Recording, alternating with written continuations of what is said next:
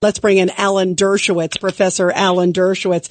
Professor, this is a horrible situation. We have in the studio Judge Weinberg. We have Craig Eaton, and also joining us remotely, John Catsimatidis.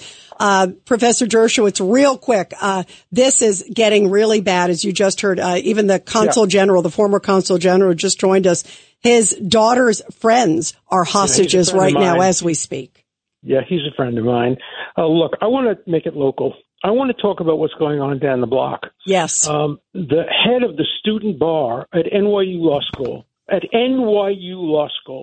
issued a statement in support of Hamas, and issued a statement essentially in support of these rapists, murderers, and robbers. Of course, she wouldn't sign her name. She only used her first name, Raina. But I have a new policy now. I want to expose and identify the name of every student who supports these Hamas murderers, whether at Harvard, whether at Columbia, whether at NYU. So this woman's name is Raina Workman. She is the president of the NYU Law Student Bar Association, which has come out completely and totally in support of Hamas. I want every law firm in the city of New York to remember the name Raina Workman. I want every law firm, every lawyer to ask themselves, would you hire a person like that to work with you? Would you expose your clients to a bigot and a racist like that? Would you hire a member of the Ku Klux Klan? If you wouldn't hire a member of the Ku Klux Klan, if you wouldn't hire somebody who wears a swastika on her sleeve, do not hire Raina Workman. Find out the name of everybody else in all of these groups and make sure you know who you're hiring. Now, I believe in the marketplace of ideas. I don't believe in censorship. Raina should be able to talk anywhere she wants, but the marketplace of ideas requires transparency. She shouldn't be hide behind the organization name. It's a great organization, Student Bar Association. Amnesty International at Harvard signed the petition. Students shouldn't be able to hide behind those names. Their name should be out there. The marketplace of ideas requires transparency, accountability. They're entitled to say what they want to say, and we're entitled to sit in judgment on them. No, don't grade them down on their exams. Use anonymous grading, because she shouldn't suffer from her exams. Exams are based on, how good a student you are. But her job, would anybody want to have a law firm that included Raina Workman in it? And you know what, Professor Dershowitz, sadly, she is not alone. There are others out there. I want to bring in John Catsimatidis. John, you got a question for Professor Dershowitz. This is incredible. Well, I agree with the professor 100%. This person should not hide behind an organization. And, if she's listening now, maybe we should take a page in the New York Post and let the world know about it. That's right. Look, I'm not in favor of McCarthyite lists. And, I support anonymity when people are fearful for their lives as they were during the Civil Rights Movement. But the only people who are fearful today physically are Jews on campus or Zionists on campus. Nobody has ever attacked a Hamas supporter on a campus physically.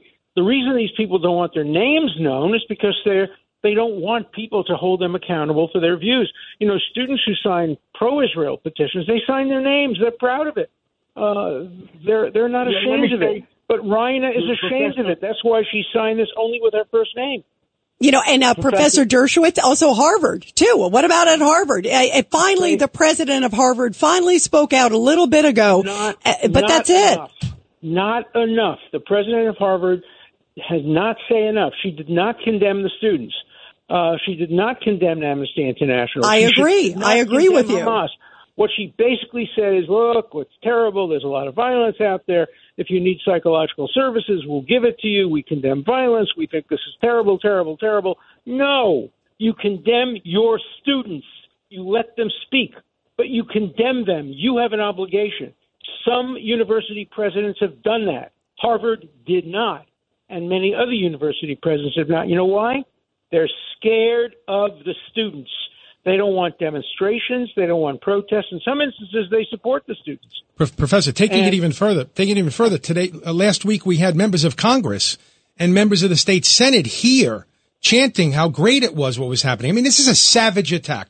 There should be no person in this world saying what a great job they did by killing innocent women and children. I mean, I saw a picture. There were children in a cage. They had all these kids from like 1 to 5 years old in a cage. This is despicable and savage, and anyone that supports it needs to be beaten for it.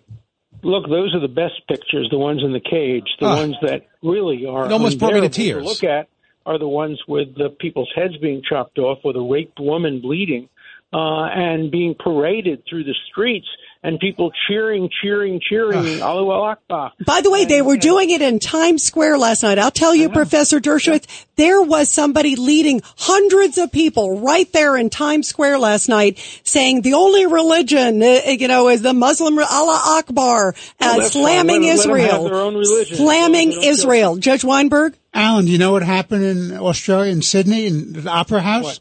They were saying, there was a demonstration saying, kill the Jews, gas the Jews. Wow. So in Sydney, Australia. This is gone. So, Sydney Opera House in front of 4,000 people. It's a great opera house. I defended the Catholic Church in a debate there about 5 or 6 years ago. The fact that the Sydney Opera House would be disgraced by people calling for the death of Jews is outrageous. And we're seeing it in Canada, too. We know that Canada gave a lot of Nazis refuge after the Second World War. And this is Nazism, pure and simple. This is Nazism. And if you wouldn't support the same rules under the First Amendment should apply to the Ku Klux Klan as should apply to these people at Harvard and at Columbia and at Yale. The same rules should apply. Despise them, oppose them, attack them, but allow them to speak. It's good to allow them to speak. Let us know what our future leaders look like and what we have to do about it. Let's know about Rhina Workman. I don't want her to be able to hide her identity behind some student organization. Yeah, 1,000%. Professor Dershowitz, hold on. Let me bring in John Catsimatidis. John? Yes, one more thing. I respect our Consul General, and I know him. He's a very fine gentleman. But I have to disagree. And I'll tell you, Me too, by the way. Me too. As a corporate executive, where we deal business in a lot of places, if I had $6 billion and I got it into my Bahamas account, and I didn't get it into my New York account, I would say, use of it, but I can make a statement, I don't have it in New York. Well, I don't have it. I disagree with Alon in a couple of ways. He put the blame for this on Netanyahu. He did, and I think that was wrong. Yeah, this is not the time to play political games. He's an old friend of mine. He's an old friend of mine, but he is such a partisan and such a Netanyahu hater. This is not a time for division within Israel. There is no division within Israel.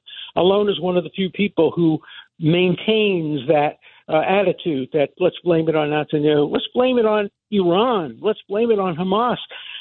You can argue about whether it's Biden's fault or Netanyahu's fault or anybody's fault. A lot of Democrats, a lot of Republicans in America are blaming it on Biden. They're wrong. It's Hamas and it's Hezbollah and it's Iran. And so, Alon, I'm sorry for your tragedy in Israel. And, I support you and like you very much, but on this one you were wrong. Yeah, I agree. He did go after Netanyahu. He did also say, listen, we need to wipe Hamas. At least he's clear on that, but you're right. There was a lot of politics in there. And obviously, Israel is dealing with incredible tragedy. Stick with us, everybody.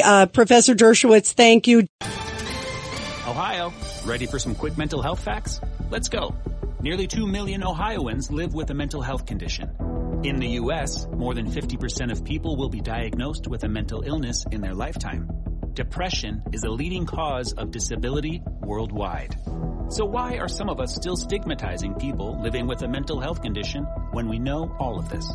Let's listen to the facts and beat the stigma.